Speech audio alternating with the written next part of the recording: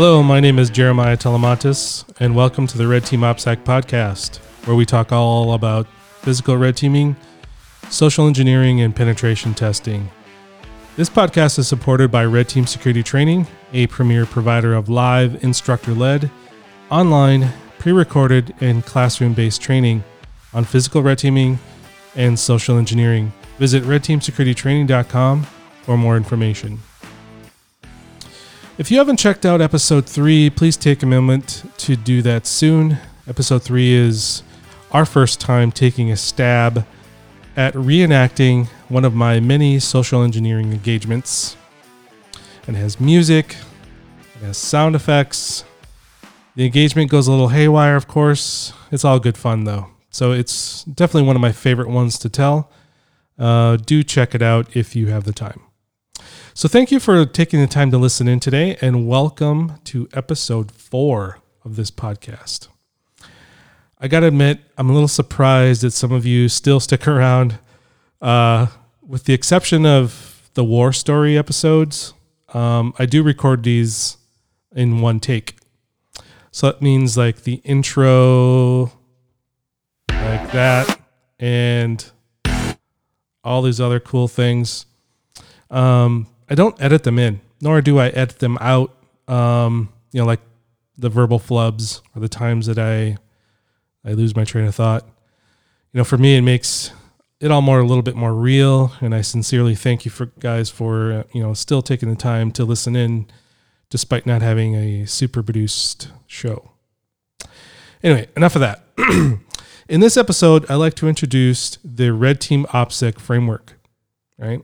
The Red Team OPSEC framework is a methodology I created for others like me who are tasked with testing the physical security of facilities in a consistent and repeatable, comprehensive, and efficient way. So if that's something you're interested in, please stick around.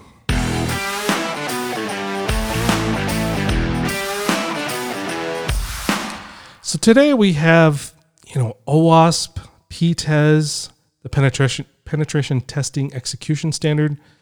We've got CWE, we've got all things, the cyber kill chain. But here we are in 2020, and there's still no framework for testing physical security.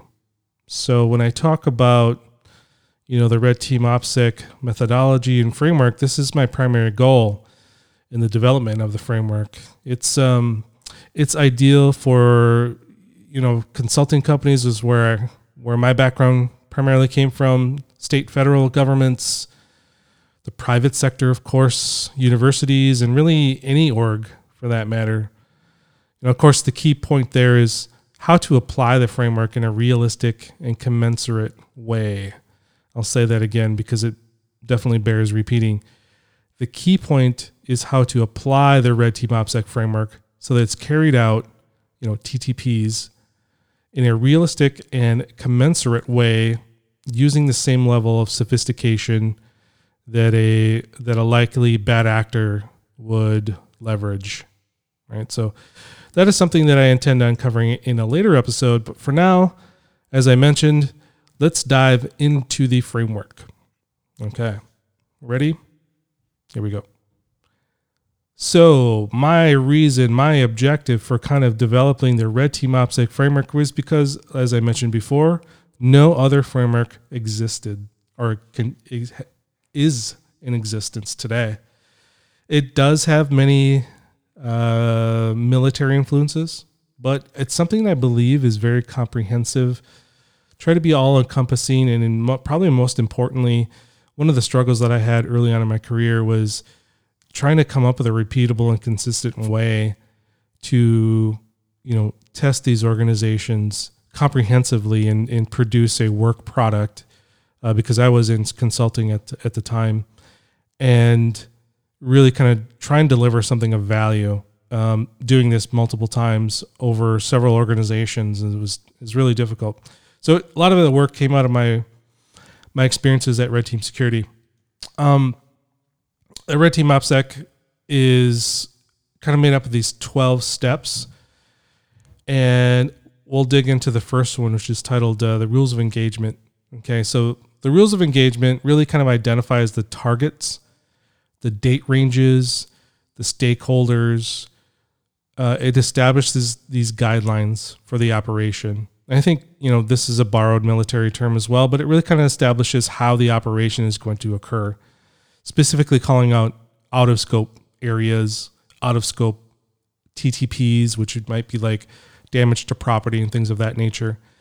But more importantly, maybe not more importantly, but in addition to, it establishes lines of communication. That's how the team is going to communicate with the client. The client being either an actual client, for example, if this is for a consulting company, or intercompany communication, that is the team dealing with their managers and stakeholders as a result of the engagement. So in a nutshell, that is really what the rules of engagement are really all about. Step number 2 is reconnaissance. So engage in recon. This, I like to say, is the most time-intensive aspect of the entire methodology. I think we all know that anytime we're doing reconnaissance, it's just a wide swath of things that could come up. It's online work, it's physical reconnaissance as well. More importantly, we're not just doing Facebook and Google searches and Google Earth, but we're also on the ground doing long range and short range reconnaissance. And I've got a couple. I've got some training, and I've got 2 shortcuts for those that have never really done any sort of reconnaissance.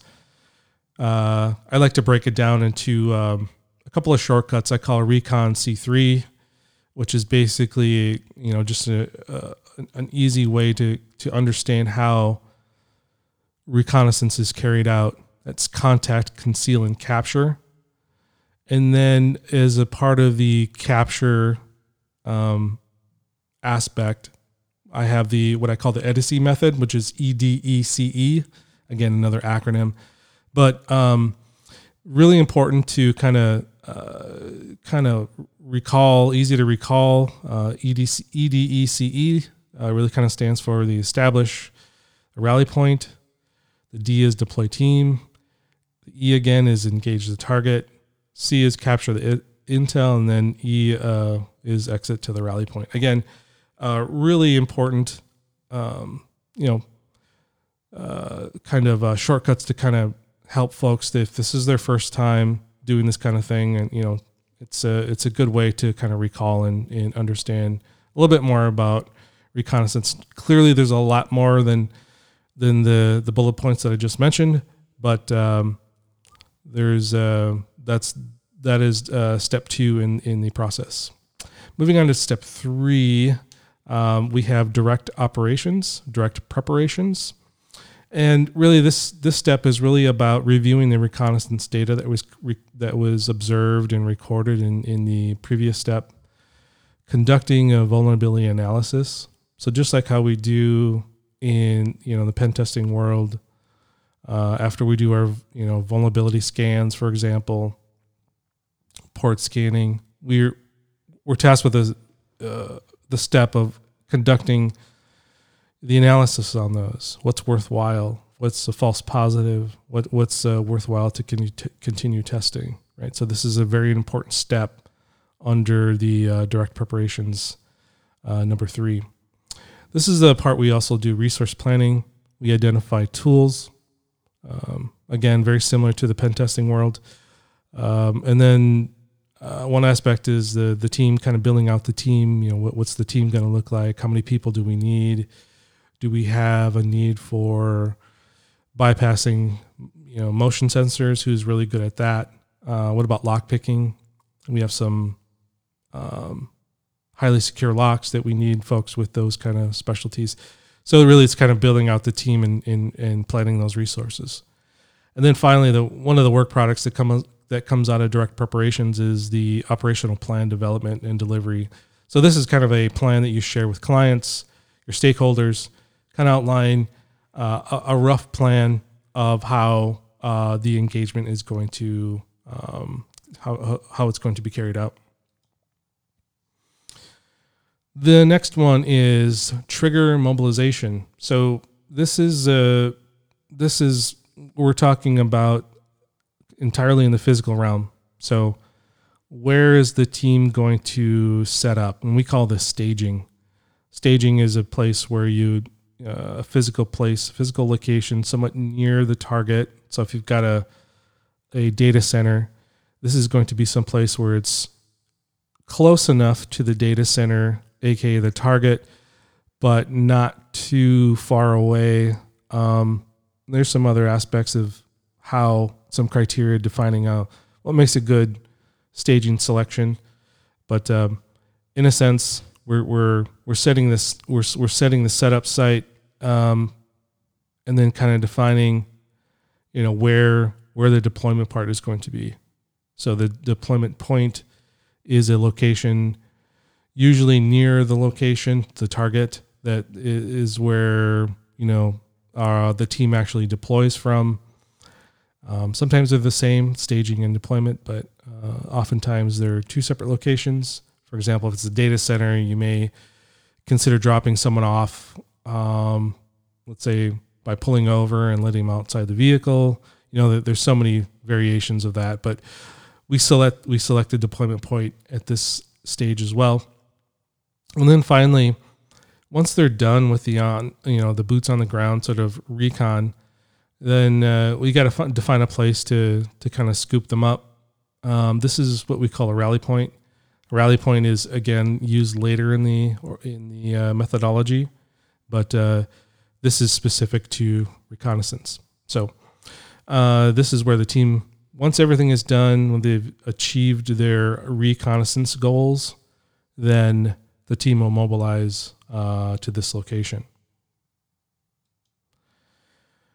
The next one is execute staging, step 5. This is where we've identified the location, right? Where the team is going to be staging. Now we've actually moved there. The team is now actually setting up, getting things checked, getting ready to actually go out into the field. They're doing equipment checks.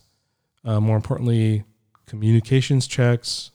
How is the team how are they going to communicate with each other during the engagement, right? We've moved past reconnaissance. Now we're actually talking about going into the field and carrying out, executing the engagement. So got to make sure that the equipment we identified back in step 3 is in operational order, right? If we're using RFID or if we're using other tools on the cyber side, are they working? Are the batteries charged? All kinds of things that, again, all those things depend on what the nature of the engagement is. But this is where we would do our testing so that we know once we've reached the threshold and we're somehow getting inside the target facility, that we're able to carry out what we're supposed to be doing and that our equipment is in operational order. Sometimes this includes clothing changes.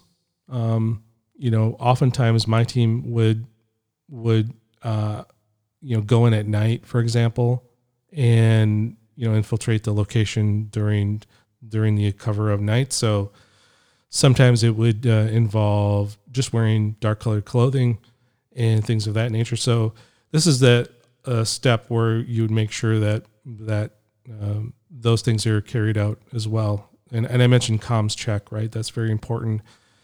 Oftentimes my team would use radios, and we just want to make sure that do a radio check to make sure we can hear each other.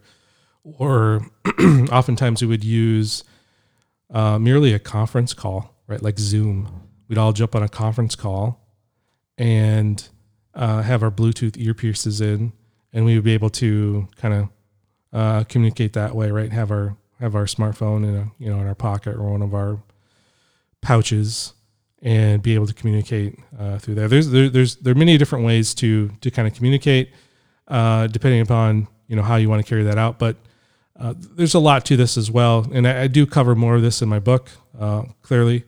But again, communications check is very important. The other step that needs to happen here is a red team leader who is usually more of a senior person, or the person who's kind of like a project lead, but in the field. He or she would need to confirm that everyone, all the team members, are understand what the goals are, the objectives are. We call this mission goals, but understanding what once the team makes it, inside, do they know all of the security controls that should be testing in the appropriate ways and in compliance with the rules of engagement? And that step needs to happen there just to make sure there's no confusion. And then what actually happens shortly after that is you leave the location, right? So you actually make your way from the staging point where you've been setting up and, do what we call deployment into the field, or walking your way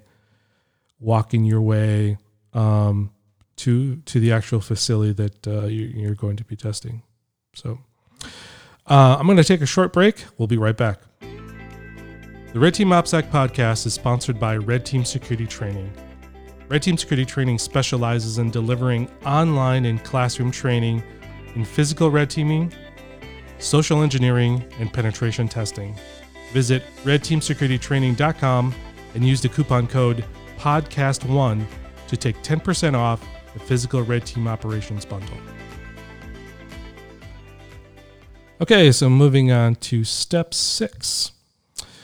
As we were making, right, so where we last left off, we were executing, the execute staging step, where we're, actually moving, boots on the ground, making, advancing toward our target data center. Let's just go with that example.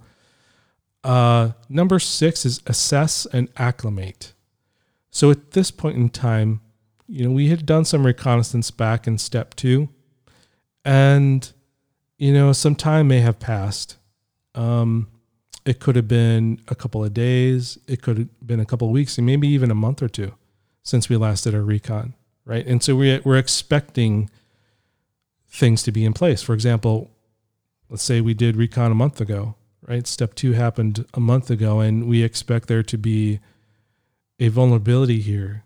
But things change, right? Environments, just like in IT, environments changed almost constantly. Physical environment changes. We may not know, right? So we need to do this eyes-on assessment of any changes that happen since our recon. Now, of course, the smaller the window between this point and the time that recon was conducted, probably the likelihood of change, any dramatic changes is probably pretty low. But this is an important step. Oftentimes this can be a very quick step, but this does happen. Just making sure that the vulnerabilities that were identified, the environment is still the same. And in those situations where there are changes, at that point in time, an assessment needs to happen. Okay, so X changed. Does X does it pose a risk to what our objectives are? How and to what magnitude does it change? Right. So at this point in time, it's very important to decide how the team is going to move forward. So decisions could be decide to abort. It could be to acclimate, which often happens, and then in advance. So when these changes happen, and I will say that my team has experienced changes. If I could put a percentage on it, I would say maybe a little less than half the time, and maybe that's due to our process. Our process was to conduct recon. So we'd fly out the location, spend a few days, usually 2-3 days, sometimes 4 days, to conduct our recon, on site. And then we would fly back to back to Minneapolis, St. Paul, do our analysis, discuss, come up with a plan, build tools, acquire tools, and then we would fly back out to the location. So there's always some time in there.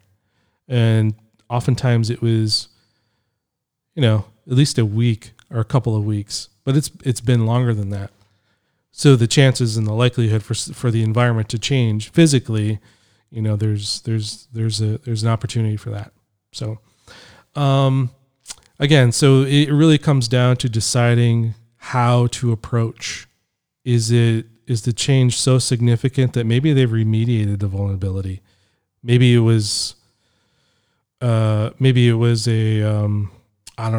a poorly hung door, an opportunity to use the under the door tool. Maybe there wasn't sufficient lighting, all kinds of things, right? So maybe they've, in the meantime, have decided to really remediate outside of what you're knowledgeable of. And in that situation, you probably have to change on the fly. Other times it's, acclimate, right? So the other part of that, which is usually what the case was, is just, okay, so this has changed. Let's acclimate to this. This involves communication back to the red team leader to say, this vulnerability X, this poorly hung door, which I thought either I could use the under the door tool or maybe I could use a shove-it knife to get in. This is not possible anymore. Let's figure out what else to do. And that process, unfortunately, if it does happen, can be a pretty big stressor on the mission as a whole. But that's something that you tend to learn as you do more and more of these, is how, what would a likely attacker do using the level of sophistication or the tools, the TTPs, and adapt and proceed. So there's a lot of stuff on that one in my book, the Physical Red Team Operations, and some of the training I do. There's quite a process that needs to go on there to ultimately decide what to do to move forward. The next one is maneuver operations. This is really identifying, environmental conditions. This is, how do we actually, how do we make our way? How do we carry ourselves? What are the things that we need to be cognizant of in the environment?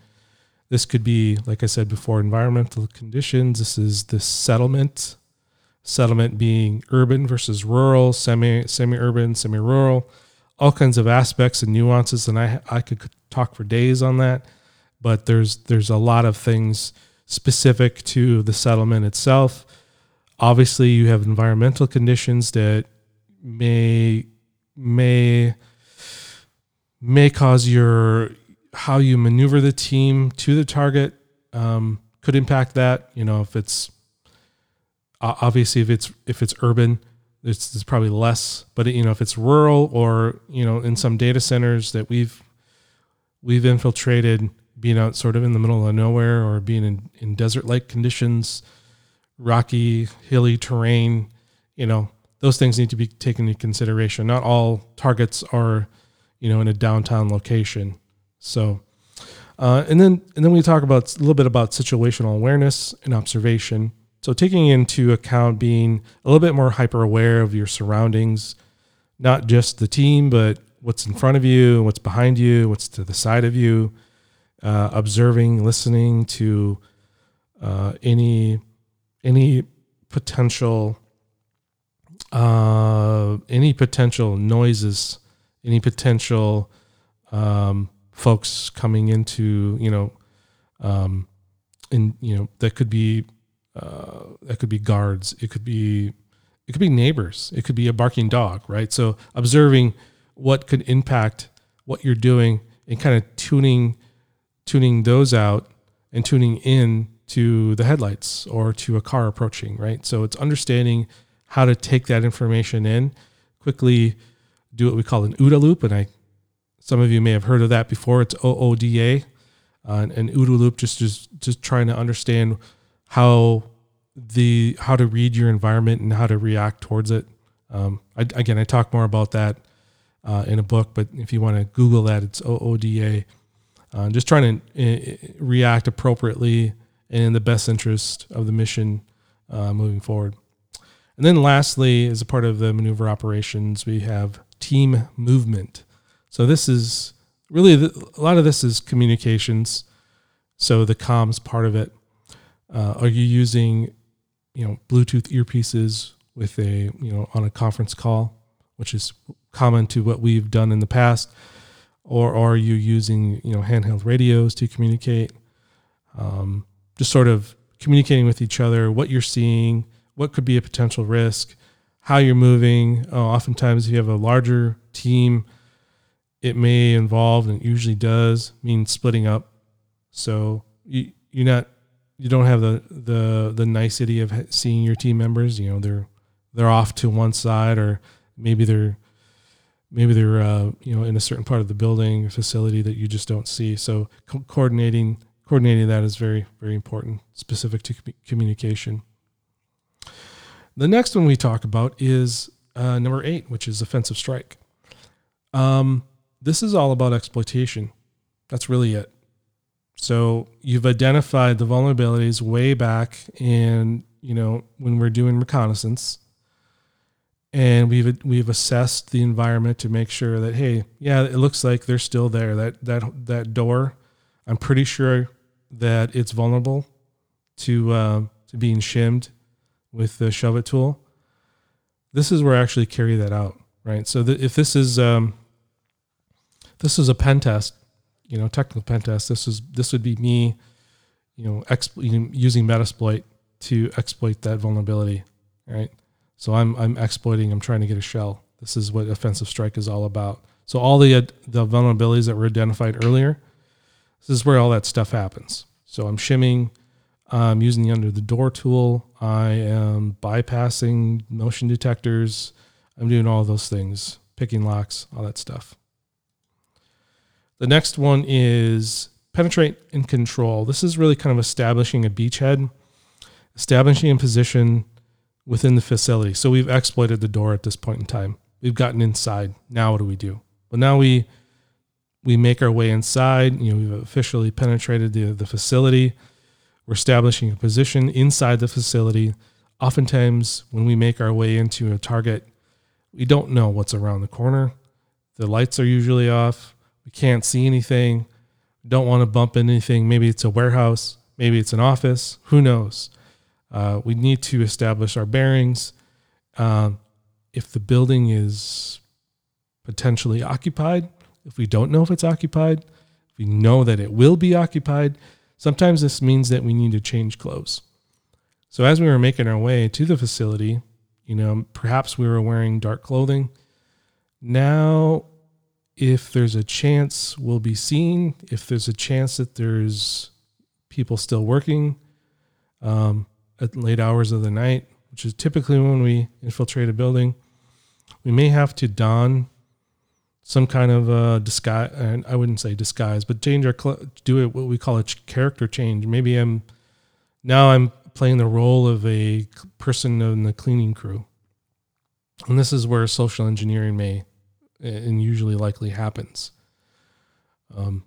I'd say probably a good number of the infiltrations that we've done, that my team has done, we don't always have the privilege of knowing if that facility, office, warehouse is going to be occupied. So this means that we need to be prepared. And to be prepared, we might want to develop some sort of pretext ahead of time that in the event that we do come across somebody walking down the hallway, that we have some sort of pretext established. That means that we have clothes that matches our pretext. For example, if we're playing a late night cleaning crew person, we want to have we don't want to be wearing all black clothing. We want to have something that looks the part. Okay. Additionally, what's very important about this step, penetrate and control, is movement inside the building. This this aspect is a far and vast. There's a lot of discussion around this one, and I do get more into that in some of my training. But movement inside the facility, depending upon its environment, are all the lights off? Don't turn any lights on if the lights are off, unless you're really certain about the environment. And just, especially if you don't know if it's going to be occupied. So there's a lot to talk about there that we won't have time to get into, but movement inside the building is one of the main areas of the penetrate and control phase as well. The next one, number 10, we're getting close to the end here, is secure op ord. Secure op ord means just securing the operational orders. This is where it's the very critical to the operation. All right. So we've done all these things.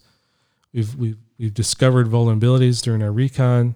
We've built the tools or acquired tools, the team. We've mobilized to the location. We set up. We determine, are the vulnerabilities still there? Yes, they are. We're going to continue. We're maneuvering the team all the way to the physical security control. We've exploited it. We've gotten inside. We're making our way around. What did we really come there to do? Okay. Oftentimes, this involves, in the physical red teaming world, this involves acquiring a flag. And if you come from the pen testing background, you understand what a flag is. There's all sorts of competitions out there that are called Capture the Flag. I never played this game when I was young, but I understand that it's also a game, like a game that kids play and what have you. I never had the opportunity, but what it really means is you make it your way and try to get through the facility and acquire a flag. A flag could be any object, but really what it serves to do is prove to your stakeholders or to your client that you're able to make your way into the facility by exploiting the vulnerabilities you had discovered, using doing what a likely bad actor would do, using the same level of sophistication a likely bad actor would be using, and you acquired a flag. Sometimes this is just an object like maybe it's a paperweight. Sometimes it's more telling, right? Sometimes it's a drive. Sometimes it could be even a laptop or a server. In some cases, for us, trying to bring out a Blade server, which is kind of not an easy thing to do. It's just something that your stakeholders and or your clients may have want you to acquire, and see if you can exfiltrate that all the way outside the building. Different organizations have different concerns: theft of physical assets, theft of intellectual property, which is very big, and that just serves as symbolically as a way to kind of prove that is capable, that it's possible to do that. Okay, so that's secure operational orders, secure op ord, number 10. Moving on to number 11, we got one more left. Number 11 is, we've secured operational orders. We've acquired a flag of some kind. This becomes the time where we try to make our way out, right? So this means we're doing in more of an orderly evacuation from the target. We may be exiting in a different way that we made our entry. This tends to happen. In fact, this tends to happen if the facility is more like a campus or a really large geographical footprint. So we may be exiting different ways. We may be encountering different security controls upon our exit that we need to take into account. Maybe they were different from what we came in. We need to cover our tracks. What do I mean by that? I don't actually mean that we're hiding our footprints. At least my team hasn't done that yet. But what we really mean by covering tracks is while we're looking for that flag, and that flag could really be anywhere. It could be in the receptionist desk. It could be inside a server room. It could be inside someone's office. While we're looking for that, if it's something big, clearly we don't have to look around for things. But if it happens to be something like a removable drive in the CEO's office, we may have to, we're going to be opening the door. Perhaps we're going to be moving a chair around. What we want to do is make sure we don't leave a tell. We don't want to leave any tracks that anyone's been there. We don't want to move monitors. We don't want to move, keyboards, so to speak. We don't want to move around anything that the phones, for example. We don't want to leave a tell. We won't leave a trace that someone's been there, right? So when we say covering tracks, that's predominantly what we mean. Then finally, we want to start thinking about moving to the rally point, right? So earlier I kind of talked about what is rally point. I talked about the staging location where we set up, the deployment point where we actually, maybe we get dropped off by the red team leader. And the other, so the last one here is the rally point. So this is the place where we are going to meet. We're maybe 2 or 3 or 4 strong as a team. Perhaps we've split up. More than likely we have. So we're all through the building or buildings. And as we're communicating, with the red team leader, he or she gives us the signal to kind of make our way to the rally point. The rally point is usually where he or she is parked. The red team leader has a vehicle somewhere, perhaps, or maybe it's just a physical location that we're going to be meeting at. But that rally point is crucial to the successful completion of a physical red team operation. And while this may differ, for me, in my team, in my experience doing this for many, many years, is that usually our clients and our stakeholders don't consider an operation to be fully executed until we've made our way cleanly in and out of a location. So kind of running through the full gamut of things, even, we may be successful at step 11 by acquiring the target. But as I said before, making a clean exit means that we evade security controls on our way out, successfully, rallying at the rally point. So that's a very critical component of that as well. All right, last step, collect and exfiltrate. So upon leaving, getting ready to leave the location, once we're inside the CEO's office,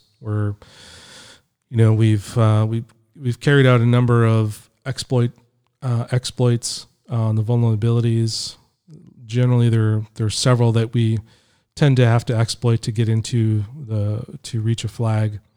We've done all those things. Maybe we've picked a lock. Maybe we've used a few tools, maybe the under the door tool. Maybe we've shimmed a door. Maybe we've done XYZ in such a way that we've had to use tools. So at this point in time, we want to make sure that we don't leave any tools behind. Now, I'm guilty of this, unfortunately, but it's critical to, especially if you have multiple locations where you're doing 5, and one in one particular engagement, there were a number of them, somewhere around 10, maybe a little under 10, but I happened to drop my my shove it tool on the ground. Now, thankfully, this location wasn't one that was visited regularly. It happened to be a power substation. And those aren't like offices where people are, there's multiple people showing up 9 to 5, right? This is one of those things where it's not occupied all the time. So thankfully, that it wasn't a more obvious situation, but I could have really thrown the entire engagement if someone had seen, hey, what does this thing look like? It looks like a Slim Jim, right? Very similar to a Slim Jim that you would use to break into a car. Just a little bit shorter, and someone, a line person could have seen that and said, hey, what's this? It looks like a Slim Jim. Somebody trying to break in. Hey, I'm going to call corporate, or going to call the headquarters and say, something's fishy was going on here, and then they put everyone else on alert, and we're halfway through our engagement, and we've got 5 other places to go to. Suddenly, you have this heightened level of awareness, and it's not an accurate test, right? We want to make sure that we're testing under normal circumstances, and this wouldn't be a normal circumstance. So collecting tools, make sure you have them with you is very important before you leave. Making sure you don't leave a tell, right? So this is very important. Making sure you have your flags with you somewhere secured. If it's a drive and you have a backpack or something with you, or a satchel of some kind, making sure you secure that in the satchel before you leave. And then it's exit to the rally point. All the team members sort of make their way and exfil to the designated area. And usually this is usually where the red team leader is situated. And, you make your way out there, again, trying to avoid those security controls that may be different from your entrance, right? You may be exiting out to a different exit within the facility. And this may require you to encounter, avoid, bypass different security controls that you happen to encounter on your entrance. And the key thing here is to do your exfiltration in an orderly manner.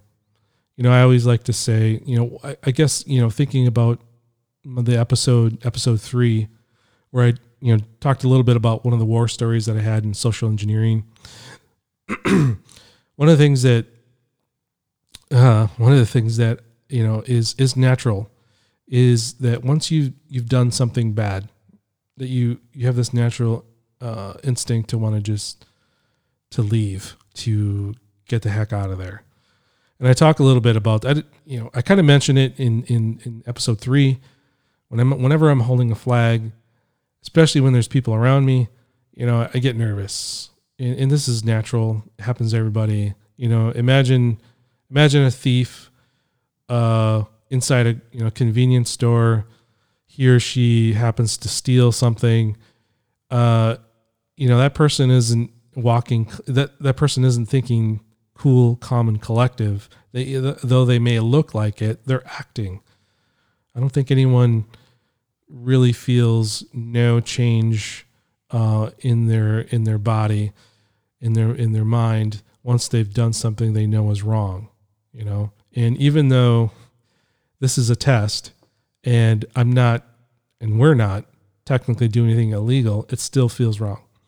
So we have this natural tendency to want to get the heck out of there and do it in a disorderly fashion. We really have to fight that. We want to make sure that we're not just, looks like there's a straightaway and I'm just going to book it. That's usually not the right thing to do.